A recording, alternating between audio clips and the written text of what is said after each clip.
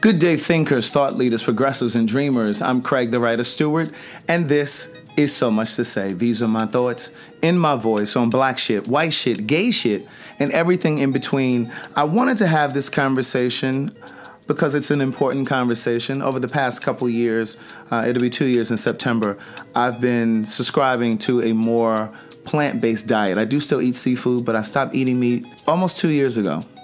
And part of the reason that I made the decision to come off of meat is because of the implications that can sometimes come with eating meat as well as dairy. So I've removed dairy and meat from my diet because research shows that dairy produces mucus in the body.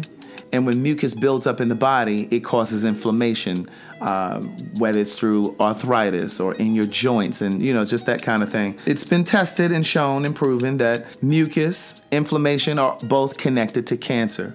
And so I made the decision to remove dairy and meat from my diet for those reasons. Now, that doesn't mean that I could not be diagnosed with some sort of cancer at some point, because cancers are also environmental. It's not just about the things that we ingest. But if I was to be diagnosed with a cancer, it wouldn't be because I didn't try to avoid it or prevent it. But I have known and loved people that were diagnosed with cancer, and I wanted to have this conversation with a very dear friend of mine. She and I actually went to college together, and I knew that she would be an amazing storyteller, and I knew that you guys would benefit from her story. So do me a favor, please share this podcast. If you've never shared a podcast before, I hope that you will share this podcast.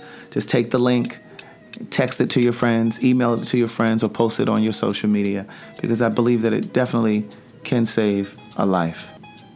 This is very personal work for me.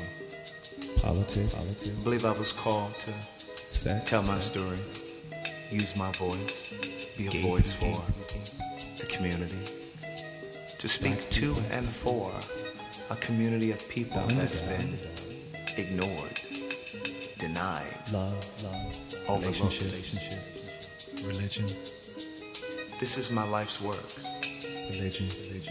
I want to use words to uplift, heal, inspire, encourage. Do something different. Every Monday at 10.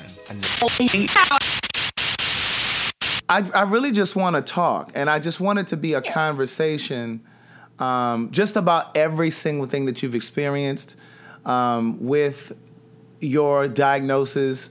And because for me, the first time that I had heard about it was when you had posted. And, of course, we graduated from college together, and you always hear little things about people, what's going on with this person or what's going on with that person. But I had not heard this through the grapevine. This was not one of those things that had trickled through the grapevine.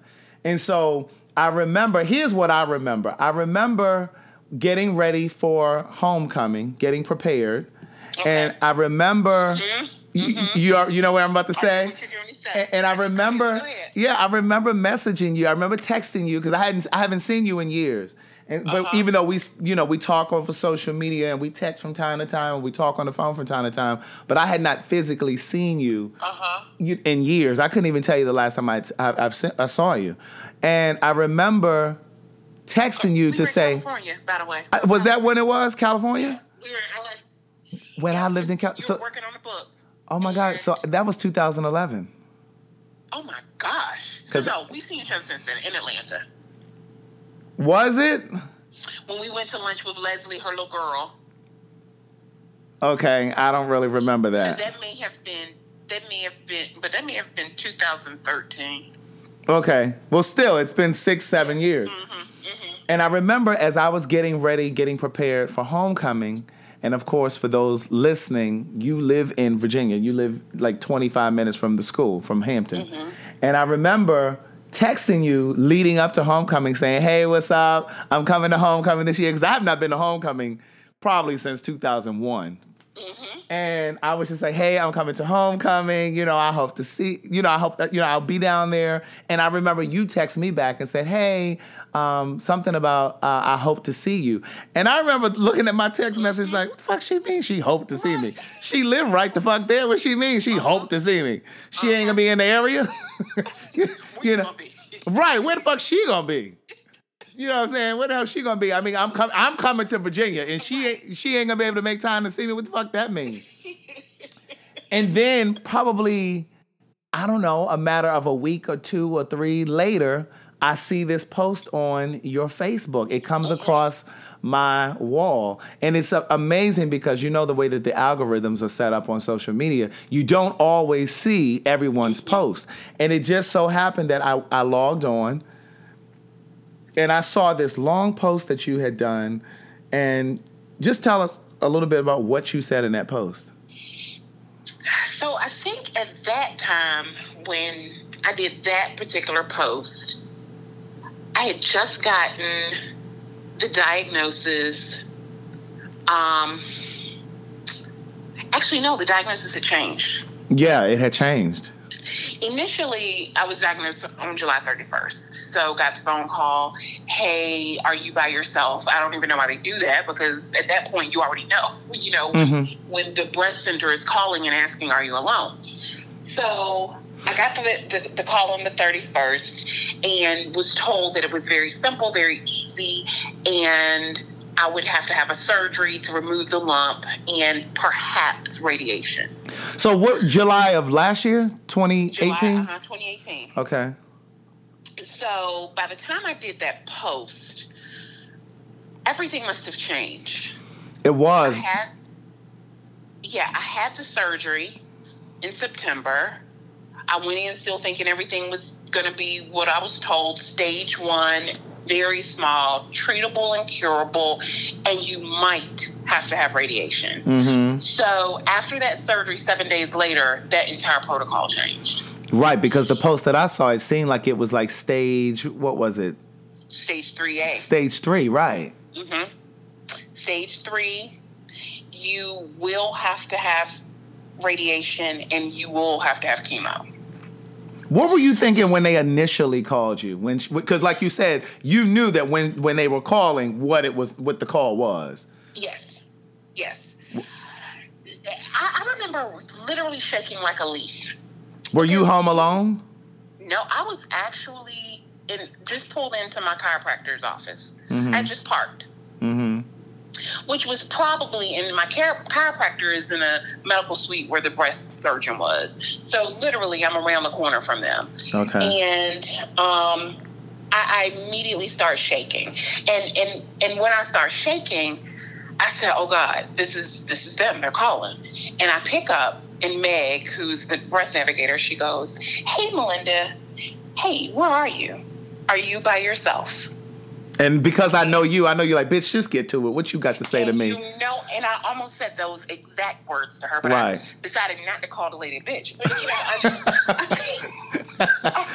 I damn the small talk, daughter. What you trying to call me to say? I said, Meg, just tell me. And she said, well, call me back. So at this point, I'm like, so I go into my chiropractor's office, and I am rattled. I'm a disaster. Yeah. Okay. And I'm very close to my chiropractor and his staff. So they're like, okay, get yourself together. Call us later. Were you crying at this point?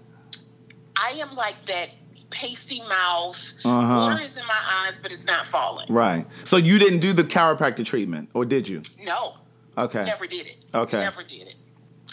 I called her back, and she told me. And she first said, listen, you have the best scenario ever. It's stage 1. It's mucinous carcinoma, which is a mucus-based cancer that is not very aggressive. Mm-hmm. Okay? It's very small, and it's treatable and it's curable. And I was still a nervous wreck. So I got in my car, and I drove to the breast center. Mm-hmm. And it was after 5 o'clock, and she's an amazing lady, and she's also a survivor. So when I walk into the center, she sees me, and she just opens her arms up like a grandma. Did she know you were coming? Nope. Okay. She didn't know. Okay. And, she's off at this time. But, right. The doors were still open, but she's off. Uh-huh. And she just opens her arms, and I just collapse. I literally just break down crying. Mm-hmm. And she said, I know exactly how you feel. I know everything. And so then she kind of, sits me down, and she was like, well, since you're here, let's just go ahead and get everything done. Let me give you some information. We're going to obviously need to make your appointment a lot sooner than we had originally thought. So we're going to see you next week. But let me go ahead and give you things. And I'm literally in shock, Craig. I'm sitting there like, is this for real? And then she gives me this bag and this notebook. And it's almost as if she's giving me my materials after crossing in a sorority. And in theory, it's kind of a secret, not a secret society, but in theory, it is kind of like it is. Yeah, I can't even find the words. Yeah. I am receiving like those materials that, like I say, the girls are looking forward to receive. Now I'm getting the membership package to the sorority I never wanted to join. Yes. And so she sits me down and, everything is a blur. Everything is a blur. Because, what I mentioned in that post is, keep in mind, this is also my last day of my job that I lost. So it's like, it's just pouring. When it rains, it pours. Yeah. When it rains, it pours. And I am in the middle right now of a tropical storm. I mean, a hurricane. This is... So, we got the binder and, we're going page by page. And literally, I would think that if I could watch myself, if though this was a television program, she would have been sounding like the adults on Charlie Brown. Because I'm still in my head. Did she say I have breast cancer? Is this what we're doing today? So, we go through the binder, we go through all the information, and she literally spends about an hour and a half with me. And, answers probably most of my questions just in that time frame. Because again, it's treatable, it's curable, and if you're gonna have breast cancer, this is the way you want it. Right. That's kind of this is the best scenario. Yeah. Yeah, she's describing it to me. Now, of course, we're getting ready to go on this marathon of you have to have a chest X-ray. We're going to have to do some more blood work. We're going to have to check, your genes. Do you have the BRCA gene? Is it something that's genetic, or what type of cancer is this? When they get into your blood work and all that. So all of those things she's telling me we're going to be setting me up to do in a couple days. Now, what is BRCA gene? You said BRCA gene? It actually is the gene that tells you if your cancer is the mutation. And, and I really want to give you that more scientifically. I'm really giving it to you basic. Right, layman terms. This is the one that if yes, you have it, it means it was genetic. Okay. If not, then it's environmental. Okay. So I knew they were going to be doing different types of genetic testing. And all of that was just literally a whirlwind. I mean, so we are filling my calendar up at that moment. You got to see this person. You have to do this. Then after that, you're going to do this. So everything is starting to be laid out. So even though she's giving you all of this information, you're filling your calendar up with, scheduling different things, blood work, tests, just whatever. What's kind of going through your mind? Are you thinking about friends? Are you thinking about family? Are you what's happening? I'm thinking, of course, I go to our classmate. I don't go to LaRonda first. I go to Beth. Because LaRonda, for those who are listening, is a classmate of ours who was diagnosed with breast cancer, but she's a survivor and, she's in remission. But then we have another classmate who actually passed away. So you thought about Beth, the one who passed away. And, just as a side note, I remember one day having a conversation with LaRonda because, I could call and, cry on the phone with her. And I remember one day she just said, Melinda, why don't you think about me and Tia and Dawn? These are all our classmates. That have survived? That are surviving. Why do you keep thinking about Beth? Right. And I can't, even today, I can't answer that. Right.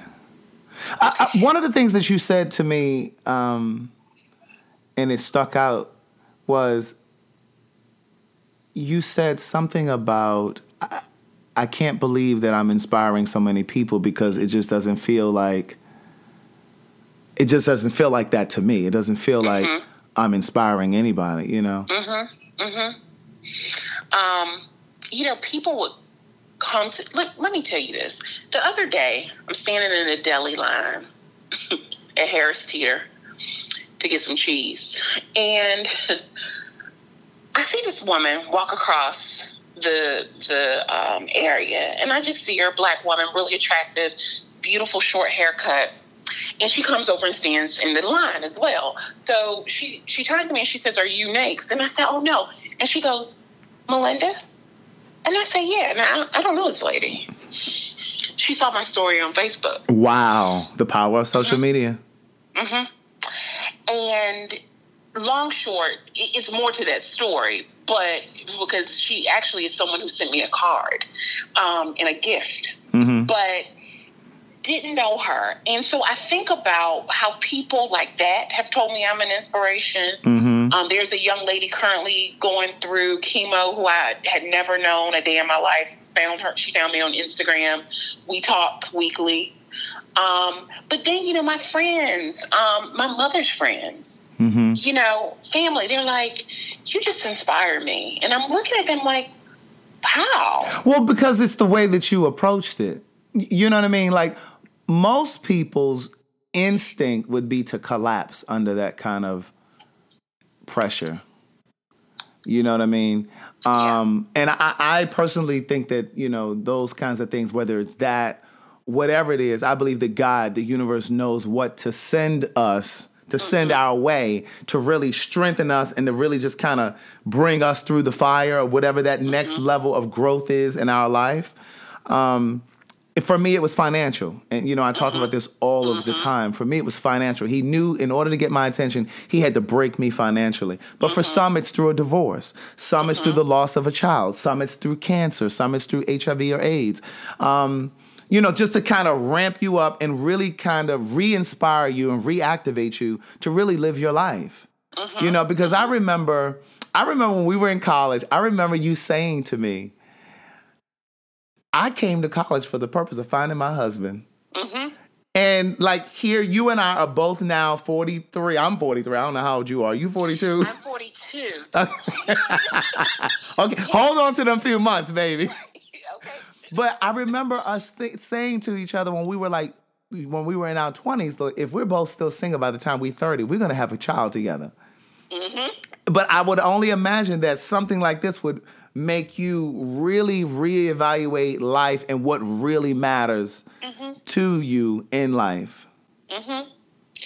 And none of that stuff that we talked about then matters. It shifts. What does matter would be the relationships. That's it's just so, it's just, I don't even know how to put it in words. The things that I would stress over before, I don't even stress over. It's so funny. One afternoon, I don't know if you remember this, but I have a deathly fear of spiders. I killed one. You have a fear of spiders, but you killed one recently. Didn't think about it. I just killed it. It gave me a little bit of the creeps, but normally I would have been screaming and hollering and trying to get somebody to tell me to kill it. And it was, if I can fight cancer. Listen, right. And so I think that's what people see when they look at you, like still moving, living, fighting, not giving up. You know what I'm saying? Because again, most people would collapse. You know what I mean? It's just like sometimes you see a person lose a parent and they fold. They can't figure out how to get back on track. They can't figure out how to continue on, to kind of harness that grieving to be able to still maintain your life. And I always say, if your loved one knew that you were just languishing now because they're gone, like how would they really feel? They would be devastated to know that your life has basically stopped. You've turned to a life of alcohol or drugs or whatever it is, or you slipped into this severe depression because of the loss of your parent or of a child. And I'm not saying, I can't say from experience how I would handle it, but there's a part of me that understands and knows that's a part of the cycle of life. And so, and I know everybody's grieving process is different. I'm not saying that you should be able to bounce back in 3 days and be okay, but you should be able to reach in for that little bit of strength, just because that's what your loved one would want. Yeah, that's what your loved one would want. Because it's almost like two deaths then. Mm-hmm. And it's funny you should say that, because one of my friends who recently said that I was an inspiration to her. You must remember Crystal. Crystal was in California with us. Well, the month after I was diagnosed or had started everything, her mother died suddenly. And Crystal is still, going through the grieving process. But I remember she came here a couple of weeks ago and she just said, "You're inspiring me, Melinda." And I felt like that was such a big job, Yeah. Like, you're giving me a lot. But she was like, I said, "But I'm not doing anything." And she said, "Yes, you are." The fact that you're fighting, the fact that you're still hopeful, the fact that you're not closed off in a bedroom weeping and feeling sorry for yourself. You understand? Like that's enough. But take me back to the day that you actually told your mom. Like, how did you tell your mom? So you've gotten everything from the clinic. You got your pamphlets and your binder and everything. So then what happens? So I've cried a little, and not full cry, not full body, just a little cry. And I say to her, "They called." So you called your mom, or you said this in person? No, this is in person. And she said, "Well, what did they say?" And I said, "I have breast cancer." I said, "But," because I wanted to hurry up and get that treatable and curable out quickly. And my mother is really the strongest woman that I know. And she said, "Okay." And she said, "I knew it." And I said, "What do you mean you knew it?" And she said, "Well, I knew when they were going through the amount of testing to even figure out what they saw in your breast." She said, "So I had already gotten myself together then." And she said, "Treatable, curable." And when I told her that, she said, "Okay, well, what's next?" Got some appointments, got some things to do. Okay, fine. She did not cry.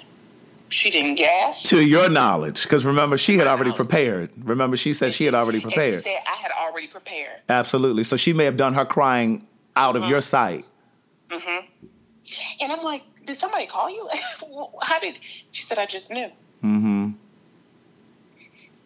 And at that was it. She said, "Here, drink some wine." And that was it. Literally drink wine. And funny enough, some neighbors came over. And there are some neighbors here who have little children, who the children have almost become like my children, which is even ironic in this whole story. And so their moms happened to just come over. And we just all sat and had a lot of wine. But did you share it with them as well? Yep. Okay. And so, and we just moved on. You asked, was there a family history? I had an aunt who had a mastectomy when I was a little girl. And she lived to be almost 90, So no one had breast cancer. No one's had breast cancer. And I have a cousin that was diagnosed year before last. But aside from that, no real family history. Right. So from the time that you first found out and they told you that it was this curable, treatable, best case scenario type of cancer, how much time had passed until they told you, okay, it's stage 3A? So that was July 31st. I was told it was 3A September 28th. Okay. So something you just said a few minutes ago about God giving you information. At that moment, literally a light just went off. Mm-hmm. I would suspect that God knew I had to get that in pieces. Mm-hmm. Because if on July 31st they told me 3A, Mm-hmm. they also wouldn't have been using the term treatable and curable. Correct. Necessarily. Right. You know? Right. So if I had heard that on July 31st, there's a chance I could have probably had a stroke, a heart attack, or literally lost my mind. Mm-hmm. Mm-hmm. But he had to give it to me in doses. Right. So I had to first conceptualize I have breast cancer and get through that. Right. Then I had to get through, you got to have surgery. Mm-hmm. And then each layer started to unfold, Craig. So what was it, an aggressive cancer that just moved that quickly, or was it that they had just misdiagnosed it?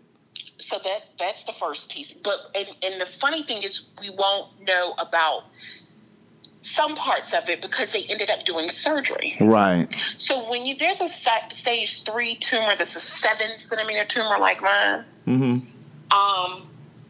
Typically they're going to start chemo first. Mm-hmm. A lot of times they'll start chemo first so they can see how the tumor reacts. Right. They didn't have that opportunity because they didn't realize it was that size. So to answer your question, my diagnosis literally, 3D mammogram, regular mammogram, ultrasound, blood work shows nothing. Mm-hmm. And, women go and take the 3D mammogram because they're being told, oh, this is the best. Well, no, not if you have dense breasts. Mm. So so there's so many factors that play into how you approach it. Mm-hmm. And I have been being seen at the breast center for maybe going on 2 years because I have been complaining to my gynecologist that I was having breast pain in my right breast. Mm-hmm. So he said, I'm going to write this a little differently so that you can be seen at the breast center. So I was starting to get every 6 months checkups. So you were getting mammograms every 6 months? Uh-huh. Okay. And in my left breast, there was a cyst that had revealed itself maybe in 2017, mm-hmm. late 2016. Mm-hmm. And when they went to go biopsy it collapsed, which meant it was benign. Benign, yeah. So, everything was fine, but I still was getting checked up regularly. So which breast did they find the cancer? The left. The left. So not the one where you were experiencing the pain. Right. Mm-hmm. That's right. So the last mammogram I had before I was diagnosed, the nurse practitioner, Renee, says, oh, Melinda, you qualify to get an MRI. You'd be a good candidate for that. Do you want to do that? And I said, okay. I mean, do you think I should? She said, yeah, let's just see if your insurance will approve it. And if they do, we'll do it. Mm-hmm. Okay. So she calls back. They've approved it. When do you want to do it? And I said, well, I'm traveling for work, and then it's the holiday. She said, okay, let's just do it after the holiday. She said, we're just doing it for good measure. I said, okay. After the holiday, I never scheduled it. Mm-hmm. In the system, when they called me in July for my 6-month mammogram, the receptionist on the other line goes, oh, we're calling for your mammogram. She says, oh, I see in the notes that you can have an MRI. Do you want to do that instead? It's up to you. Mm-hmm. Yeah, let's go ahead and do the MRI. That's how they found it. Wow. It was very cavalier. Right. So did you ever consider having a double mastectomy?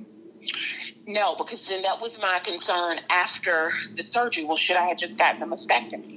Mm-hmm. And my doctor said no. He said even still, that was not necessary. Mm-hmm. We were able to do a lumpectomy. We were able to get the cancer out and preserve the breast. My radiation oncologist later even stated it's better to actually have your breast tissue there to do the radiation. Mm-hmm. Also, what I didn't tell you is before my surgery, so I told you they send you on a bunch of tests. You're going to this doctor, that doctor, and you're meeting your team. Mm-hmm. So I met the radiation oncologist because they said you're more than likely to have radiation. And so he literally did a hand exam of my breast. And he looked at me. He said, this is a stage 3. Just from feeling it? Mm-hmm. And I said, no, they said it's stage 1.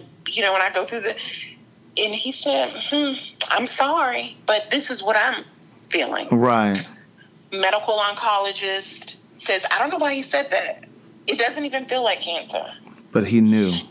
Going back to my my breast surgeon, not only when I called, I was frantic. Not only did he now do another exam, another ultrasound, he had taken all of my pictures and they had a roundtable discussion about me that morning before I came in with other physicians looking.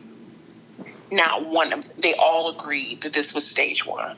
But he was the only one. The only one. And he knew it just from feeling it. Mm-hmm. Wow. Yep. So at what point was your job going to be coming to an end in this whole process? So that's another podcast. That in itself. Ooh, okay. Well, I was told on July 9th. Oh, that Southern accent came out. I was told on July 9th that they would not be renewing my contract, which the contract ended on July 31st. And this is after, which, again, another series of events. This is after I had just come back from uterine surgery. Because I'd had a uterine surgery to remove a fibroid and reconstruct my uterus, preserve it, so that I could do egg retrieval to have a child. So when I came back, I'd been back maybe a week and a half. And they told you. You know, there was drama. I don't want to say too much, you know, but I was told that my contract wouldn't be renewed. Okay, so right in the midst of getting the diagnosis. I was told my contract wouldn't be renewed, and I was actually being seen about the breast. So had you started, because I know you, had you started doing like your own online like research in terms of like the best treatments and, you know, diet and like what you should eat from that point on? Like, had you started doing any type of research on your own? Or were you really relying on... Wait, what did you say? Because I know you. I said because I know you. I can just imagine you all on Google, all on the internet, looking shit up. Cancer treatments, cancer centers. Where's the best place? Who has the best survival rate? Okay.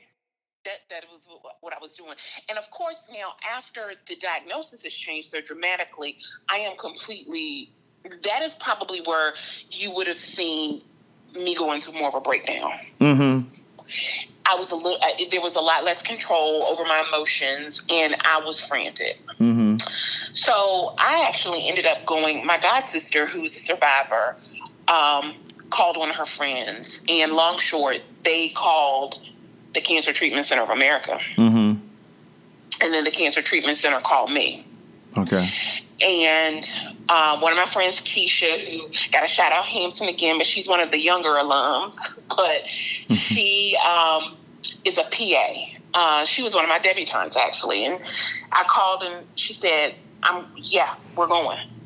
She had a women's conference that she hosted, her inaugural one, actually. And she got on a flight with me the next day with her baby that she was still breastfeeding, and we flew to Philadelphia. Oh, wow. Because see, I think part of what has to happen, too, is you have to have a tribe. You have to have a support system. You have to have a team of friends or family members that are going to be there with you to go to your appointments, to go for your surgeries, to go for your follow-ups, to be there with you at the house. Like, you have to have a team of people, because it's too much for just one person. But if you can have just like a rotation of people that just kind of take turns, you know, and even being there with you on the day of surgery if possible. You know, I think all of that kind of plays into keeping your spirits up and keeping you motivated and keeping you focused on what really matters, and that is this moment right now, and not going too far down the line in your mind and thinking about the worst. Right. Yep. And so I don't know if you've seen, like on my posts, I'm always hashtagging Glam Squad. So Keisha goes, we go out to Cancer Treatment Center. We say her little boy Jackson is a part of the group because he was there. They go through everything. They look at all the films. They do blood work, and they literally settle my spirit. They say, your doctors could not have possibly seen this because it is not visible in any of your tests. The protocol that they're going to put in place for you is exactly what we would do here. If you want to come here, it's fine. But what will happen in Chesapeake is just fine. Okay.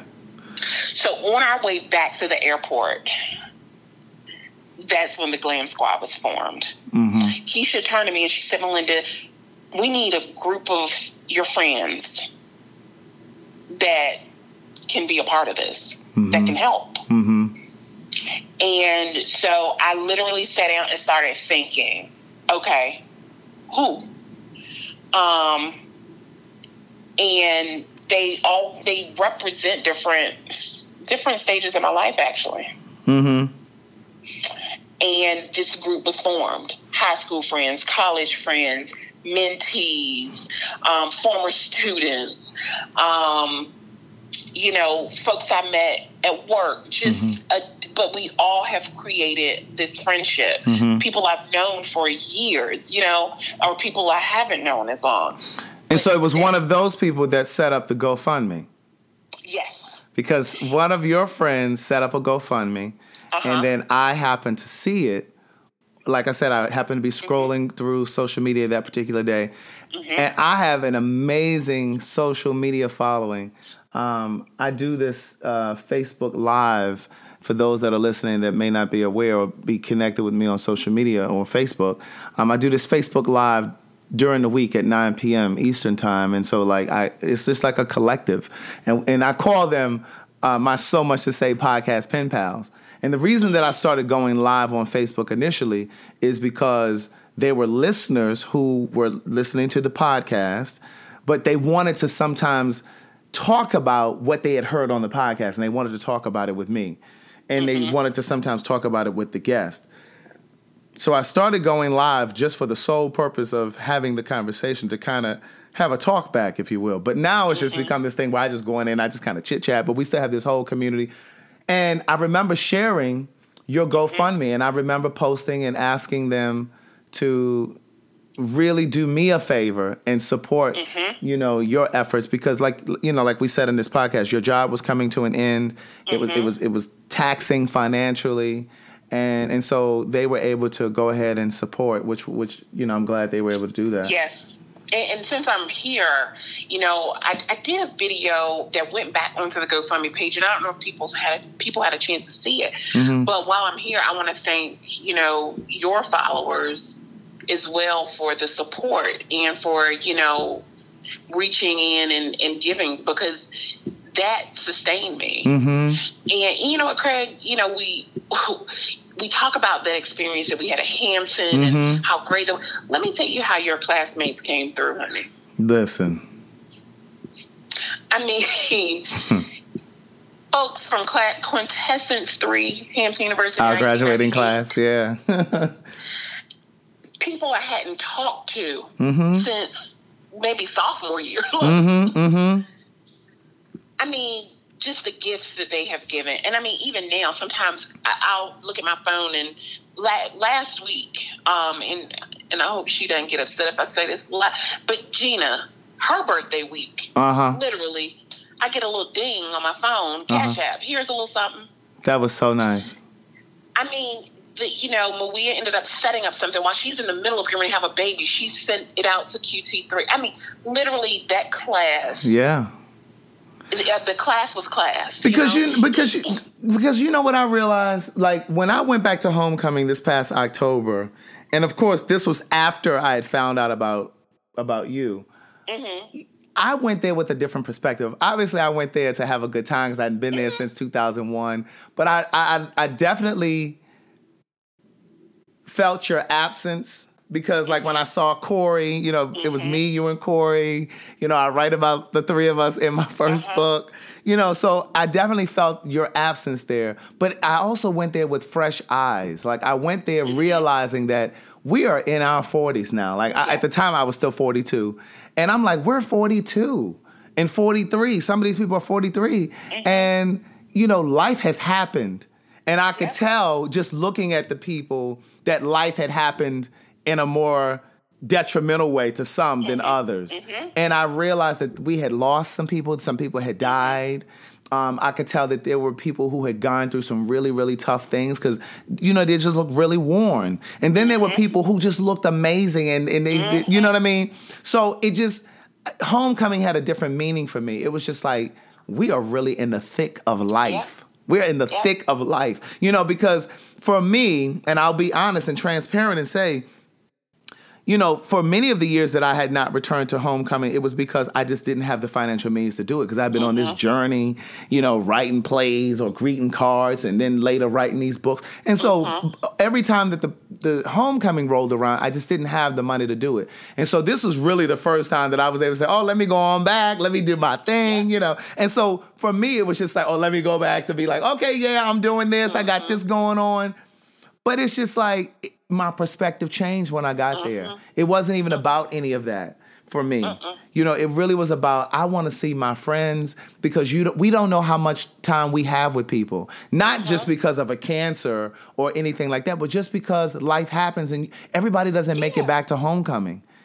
You know what I mean? There are people that I saw at homecoming in October that I had not seen since I left Hampton University in May 1998. Yep. So for me, it was just a different perspective, and it was just like, wow.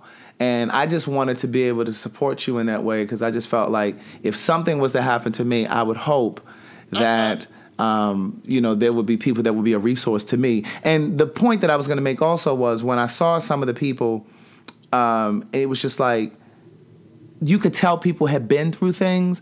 And I remember saying to Tasha, Dr. Tasha Young, she was Tasha Williams when we were there.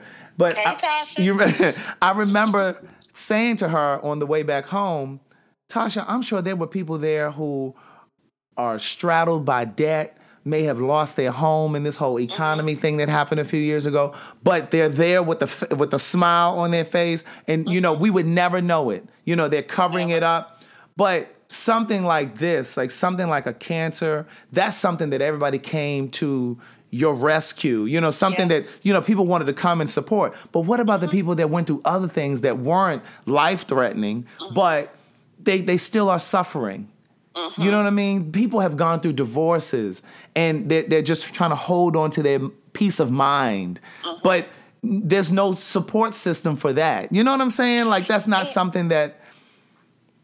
Go ahead. And that's what, it's funny. So that's what this has also shown me about that support system. So Glam Squad, we're actually looking to become a little more official because we want to fill in the gap for those people. It may not be cancer. It could be something small, but it's detrimental to that person. And so we want to be able to come in because that is what is there is this spiritual call. There is a balm in Gilead to soothe the sin-sick soul. And like that friendship, the Hampton friends, the high school friends, the work friends, the friends, just the friends, that was my balm. That soothed me. And so, that's what we want to be able to pass on to somebody else. And what if this is your life's work? And what if the way that God or the universe had to get you to your purpose was to take you through this cancer thing, this cancer scare? You understand what I'm saying? That's why I always say to my people that listen to my live, everything happens when and as it should.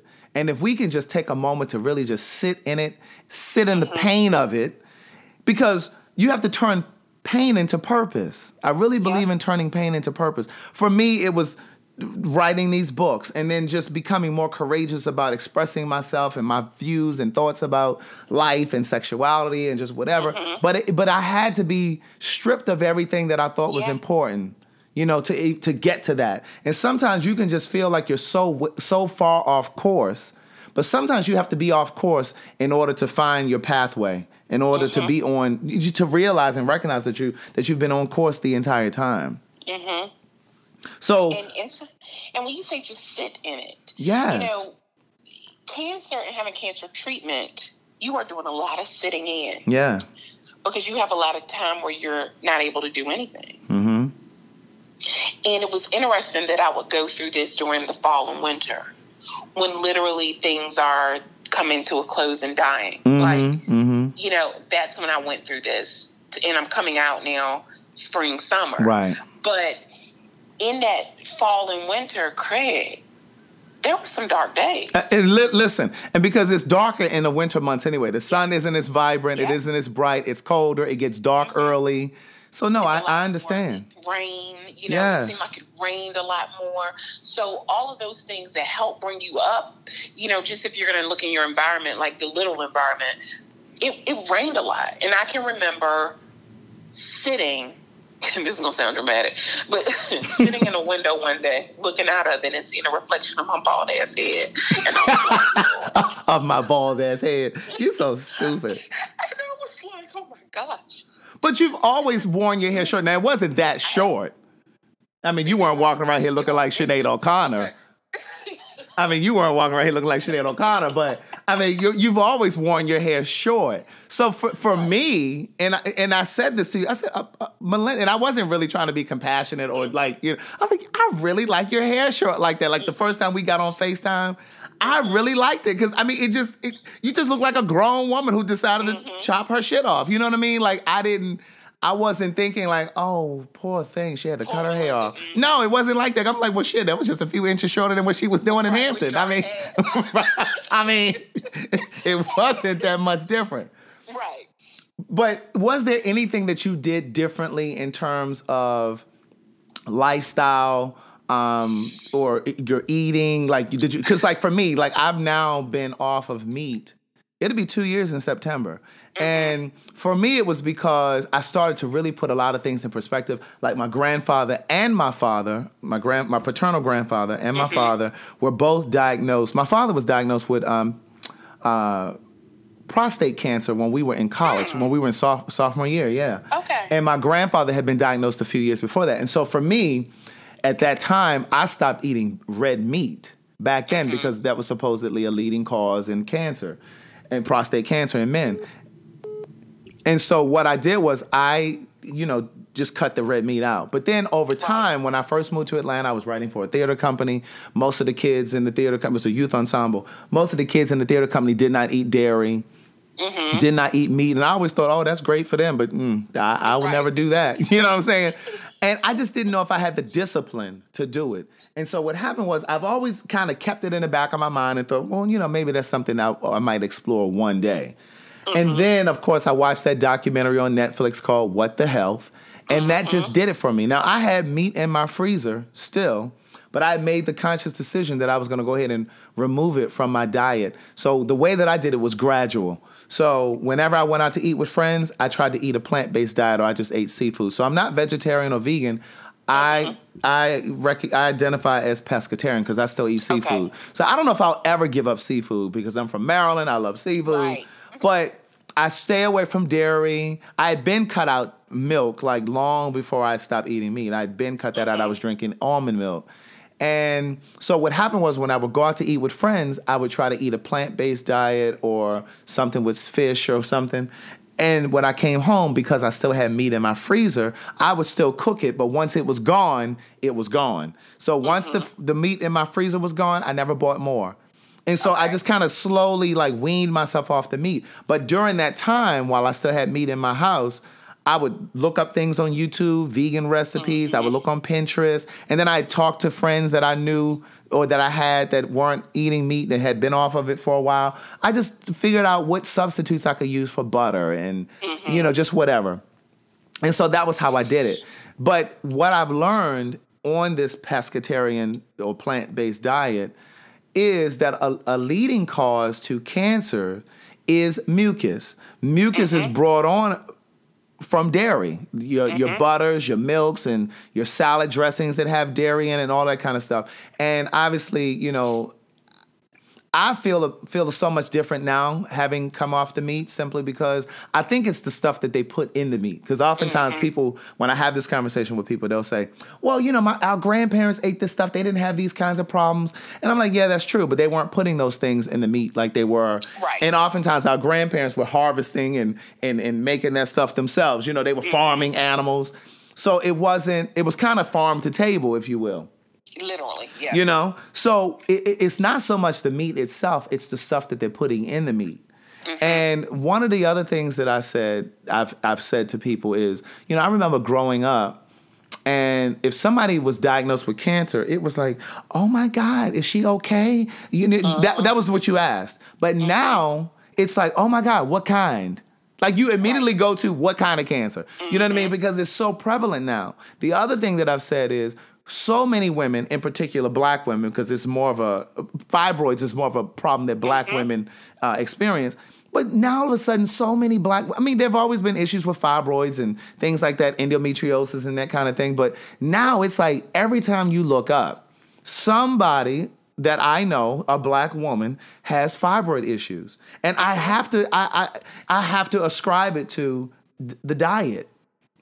So have you thought about changing? And you know how I like to eat, Craig. Listen, we like to eat because that was one of our favorite pastimes at Hampton. And I've become a really good cook, kind of. I like to entertain. Mm-hmm. So to answer your question in short, yes. And I can remember when you first learned of my diagnosis. I can't remember at what point. I don't know if you had been, but one day you randomly sent me a text message saying, "Hey." I remember. I remember. Go ahead. Tell the people. It was almost like basically. You might want to put that motherfucking dairy down. But see, I can only say that to you because we're so close.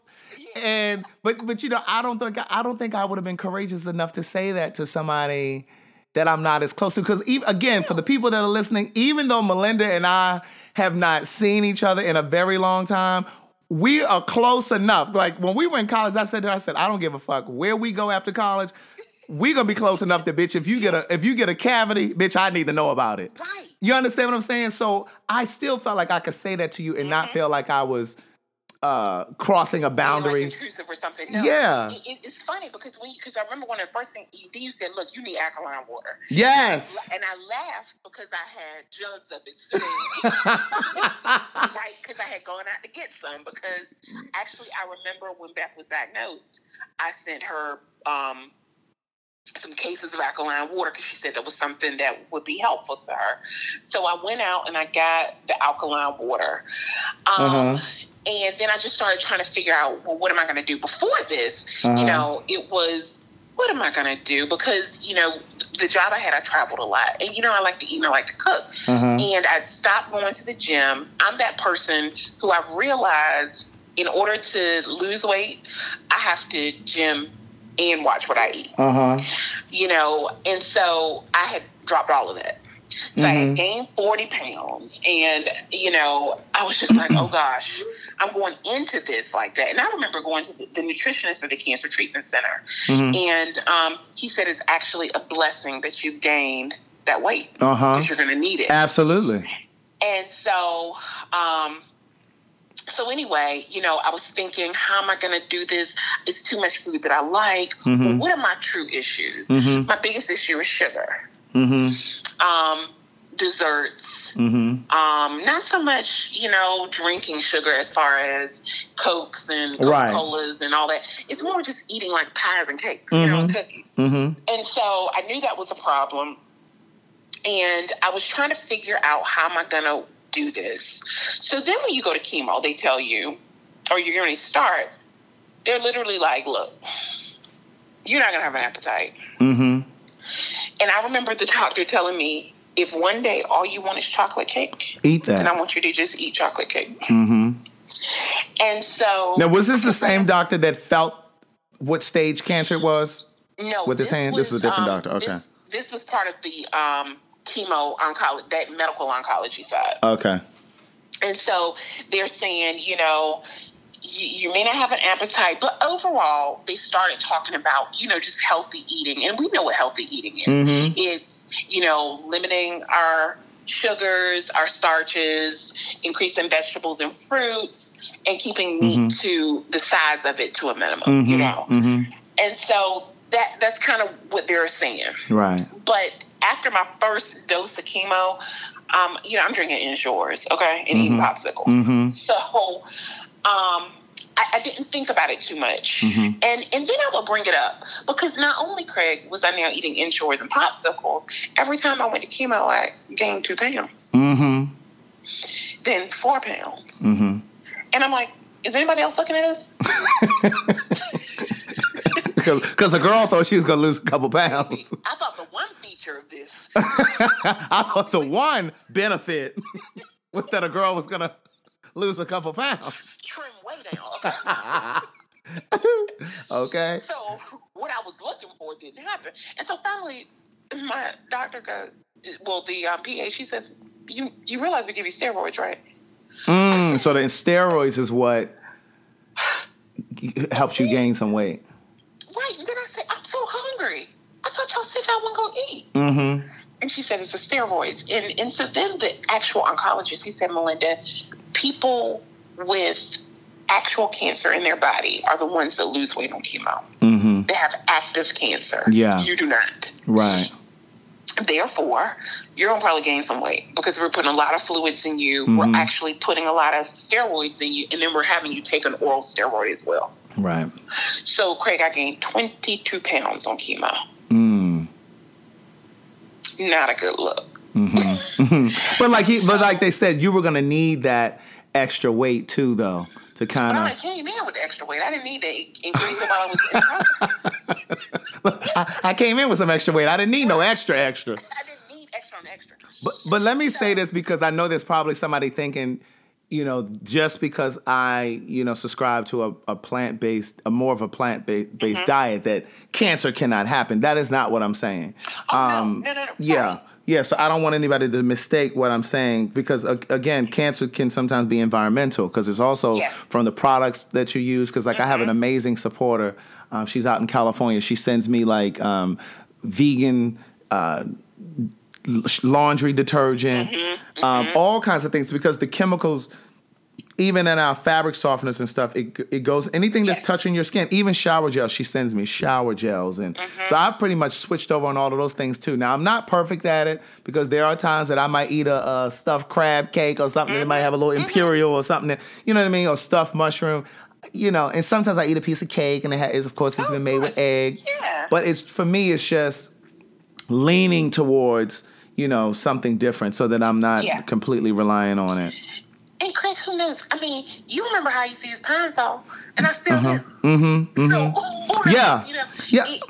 It's in everything that we use. It's in makeup. You know what I mean? Because what I've learned from this woman that sends me this stuff is there are chemicals in everything, and it's just not something that I ever really thought about. And all of those things play a factor. So it's not just about diet because it's like you're spraying different products, air fresheners in your house, even down to baby wipes. And she was telling me, a lot of times people think that these babies are getting diaper rashes because they're still damp when you change them and you put in them, in a brand new pamper or diaper. She said, no, it's those chemicals in those baby wipes. The baby's skin is sensitive.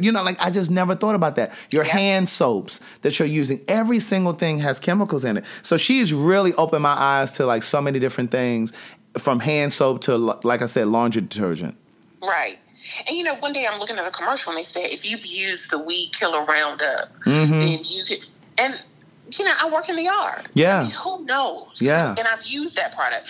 And, but when you talk about diet, I think the thing that makes it kind of feel like, that's what we have a little more control over, right? Yeah. You have control, and it seems like food is so much closer than Pine-Sol. We're actually ingesting that. Yeah. So that's, I think, why we would turn to, let's look at our diet. And so one of the things that I had said that I would do is, I asked the oncologist, I said, how should I eat? And he said, and he did do this, Craig, he said, you don't need to go vegan. You don't need to stop eating meats. He said, but you need to eat like the American Heart Association prescribes.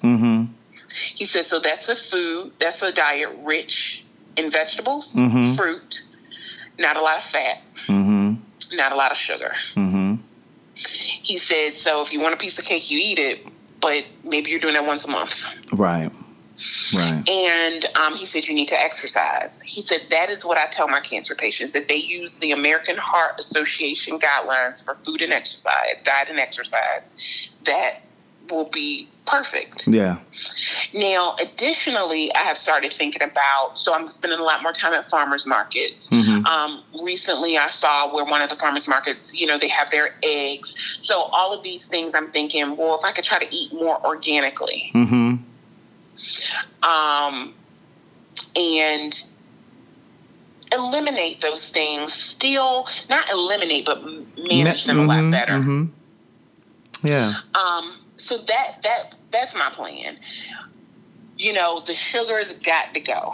And so, funny enough, I'm thinking this whole time, all right, I come in overweight, I gain 20 pounds, and no one's talking to me about my diet. So finally, the nutritionist meets with me last week in radiation, and she says, you are in what we call acute medical treatment.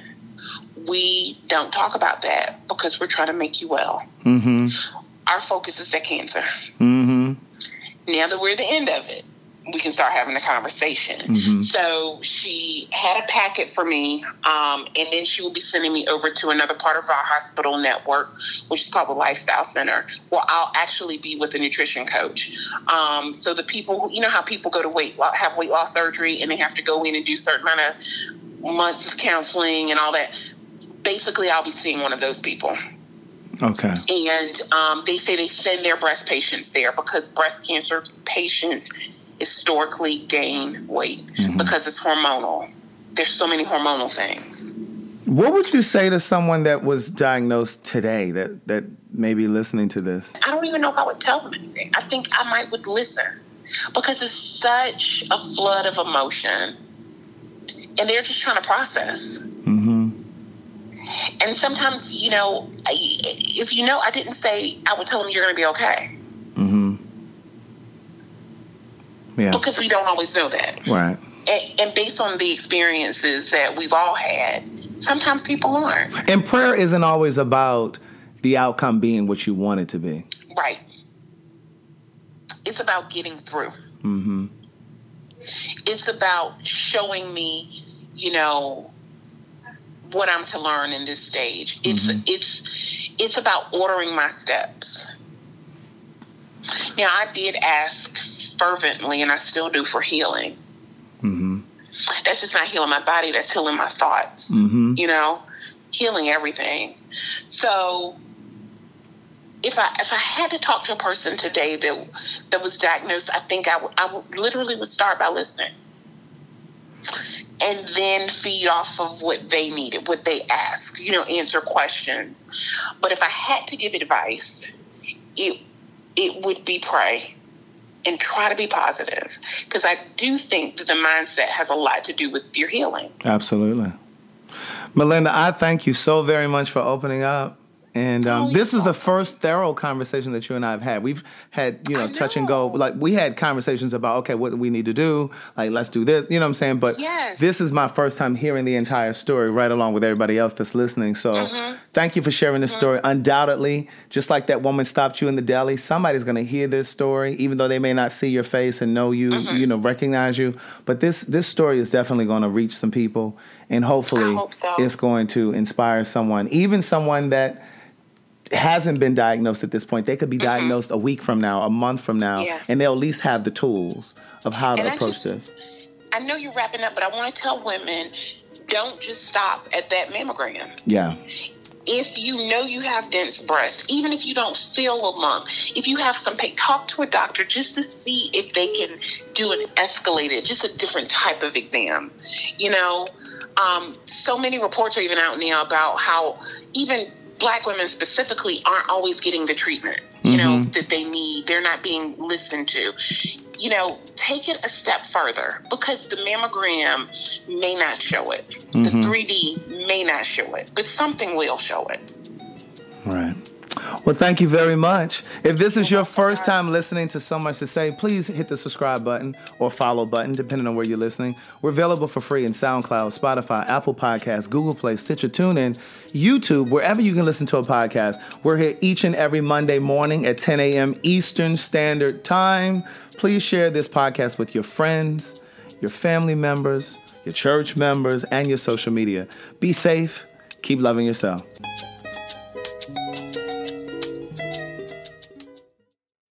Baltimore, man. Resort is headed back to your city. That's right, honey. The Dream Girls are bringing the seat to your city. Now, ladies and gentlemen, you know the time we had the last time, baby. We had a good time. But we gonna have an even better time, baby, because the Dream Girls, Miss Funky Donita Ross, Miss Sophia, and the real T.S. Nasty is on our way to tear Baltimore Maryland up.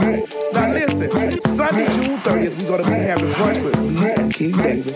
And July 1st, baby, the seat gonna be on fire. So I'm telling you to go to www.eventbrite.com to get your tickets. Get your tickets now. And listen, don't beat me there. Beat me there. Come on, Baltimore. I love you. SayItInACard.com is an online greeting card company that delivers directly to your front door. Whether it's a breakup, yes, I said breakup. We have breakup cards, love cards, trouble relationship cards, friendship cards, and of course, all of the traditional cards, birthday cards, sympathy cards, and of course, holiday cards like Mother's Day, Father's Day, and Christmas. So visit us today at www.sayitInACard.com. That's www.sayitInACard.com. Free shipping for a limited time.